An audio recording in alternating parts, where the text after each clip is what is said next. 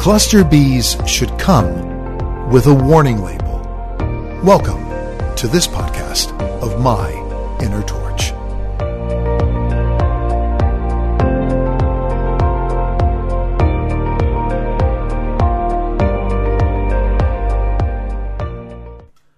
You know, you see on mattresses a warning label. Well, we see warning labels everywhere. Pretty much everything we buy can have a warning label on it. But when you get involved with a cluster B, there are no warning labels. And this leaves us confused. Okay, Maria Consiglio, you know I'm a big fan of Maria. Thank you, Maria, for writing this paragraph about covert narcissists. Okay, are they good or are they bad? The mass confusion in these relationships, and that's what they cause. So she writes, covert narcissists can be very difficult to detect. The whole reason why they're covert. That's one of the reasons why I think, and this is Maria writing, they are so dangerous. And I say they should come with a warning label.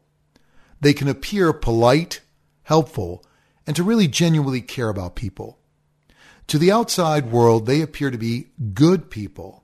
This is extremely confusing to victims. They see them doing things for others or caring about a charity, but then, at the same time, being really selfish and cruel to others, usually their family members or people close to them. This leads victims to suffer from tremendous cognitive dissonance. If you don't know what that means, look it up. What you need to realize is that they do it for appearances and the accolades they get from it. They love the praise and attention. They love hearing about what great people they are. It gives them a tremendous amount of narcissistic supply. Or, in the case of a borderline, it gives them validation. Upon looking closely, you will see that the real reasons they do things for people is always for their own self-interest. Their kindness is a mask they created to fit into the world and gain constant narcissistic supply. Now, this is different than a grandiose narcissist, the typical narcissist that you would expect to encounter, the one who walks into a room and, my gosh, they are loud, they are proud, and they're in your face. Also, they do the right things because they don't want to be embarrassed or look bad. Appearances are everything to covert narcissists. Survivors eventually realize they have a lack of real empathy, ultimately only care about themselves. Maria Consiglio. Maria, you basically described my cluster B wife in a nutshell. Always doing nice things for other people, always thinking about other people, and then when it comes to somebody like me, she could care less. But she didn't come with a warning label. And most people, decent people, don't know what a covert narcissist is. They've heard about narcissists, and we all are told that they're the grandiose people, they're over the top, they're loud, they're brash, whatever. But most people are not aware of the silent, vulnerable, covert narcissist. Most people are not aware of the borderline. These are people that make up the cluster B family. Okay? So the best thing you can do is educate yourself. And yeah, you got to go out there with kind of a mindset that there's going to be a lot of information and you have to kind of parse through it. Some of it is accurate. Some of it is not. You have to take away what you want to believe, just like this podcast.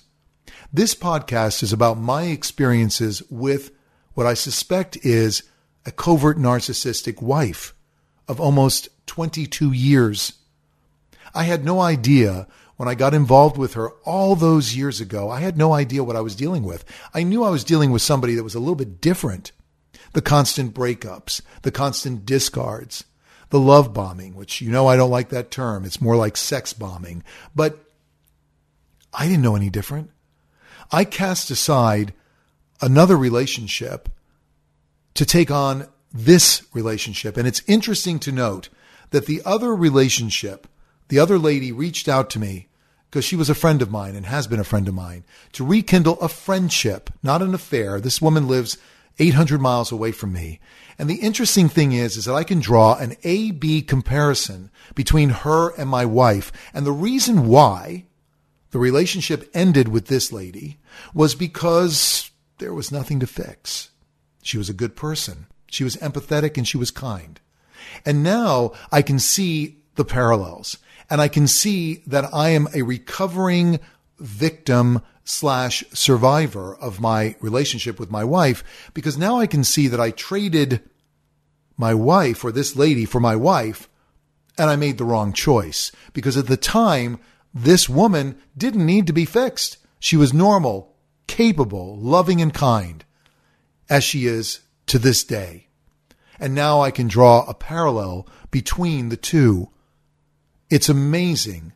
It's shocking, because I'm sitting here going, wow, she's actually asking me, how's my day?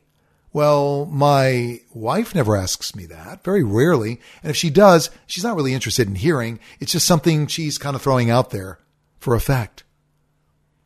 So you will not see a warning label on a cluster B. You will have to be in tune to understand that these people are not normal. When they start breaking up with you, they start hoovering you back, they start breadcrumbing you, they start love bombing you. It seems too good to be true. Well, then it is. Because it's not normal. You know, when somebody is the person you think they are, when somebody's telling you that they love you after 2 or 3 dates, come on, people. It's nice to hear, especially for empaths, especially for codependents who are waiting and waiting for somebody to come and say, I love you, I need you, I want you. And that's a cluster B. So that's why these codependents, including myself, a recovering one, are drawn into these relationships because we identify ourselves through the relationship. We're helping these people. We're rebuilding these people. What's wrong with that? We're doing something good. And again, as I said, my previous relationship to my wife's relationship, in comparing the two people, it's night and day. You know, it's night and day. And it's sad for me to say, you know, I passed up that opportunity to get involved with my wife, who, boy, she came out like a bat out of hell with love bombing and building me up and, you know, wow. And now I'm basically the dirt on her shoe. That's really sad. myinnertorch@gmail.com. I always appreciate hearing from you. Please take a moment to review this podcast on whichever podcast platform you happen to be listening to it on. It does help spread the word. It helps the algorithm for other people to find this podcast, for other people to hear the truth. I really don't like a lot of other podcasts that I've listened to or a lot of other videos I've watched on YouTube by people who profess that in some form or fashion, the narcissist and or the borderline, well, they're really going to miss you once you break up with them. They're not. If they break up with you, they're moving on to another supply. And borderlines do that as well. They monkey branch. They move on while they're in the relationship with you to somebody else because the whole theater, the whole act has to replay itself, especially with a narc. It's worn its welcome out with you. Now you're beginning to come out of the fog. Well, that's not good. Their identity, their true identity, has been revealed. My wife told me just the other day, she's looking for the perfect man. And I told her, you know what? That person doesn't exist. And then she told me, well, you know what? I have high standards. I'm sure you do. Maybe I was one of those high standards. Now I no longer fit the bill because now I've come out of the fog and now I recognize what I'm dealing with. And I can assure you that no narcissist likes that because then they've lost some of their magic. They've lost some of their power over you. They can't manipulate you if you know what they're doing. So it's on to another person. And that's exactly what my wife would do if given the opportunity. Not once in our relationship has she ever spoken of previous relationships in which she has described any emotion for these people, including me. Is that strange? Absolutely it is. If you talk to other people, you might find that they would say, you know, my first love. Or I met somebody who I fell in love with and I just thought they were the most wonderful person ever. Narcs won't do that because they can't love. Neither can borderlines. They have retarded emotional development. They act like 6-year-olds. Okay? So if you want to have a relationship with a 6-year-old, then go for it. But if you want to have a true intimate relationship with somebody who listens to you, somebody hears you, and somebody who respects you, then it's not going to be with a narc and it's not going to be with a borderline. It just is not possible. And I'm sorry if I'm delivering news that's a slap in the face. It pains me.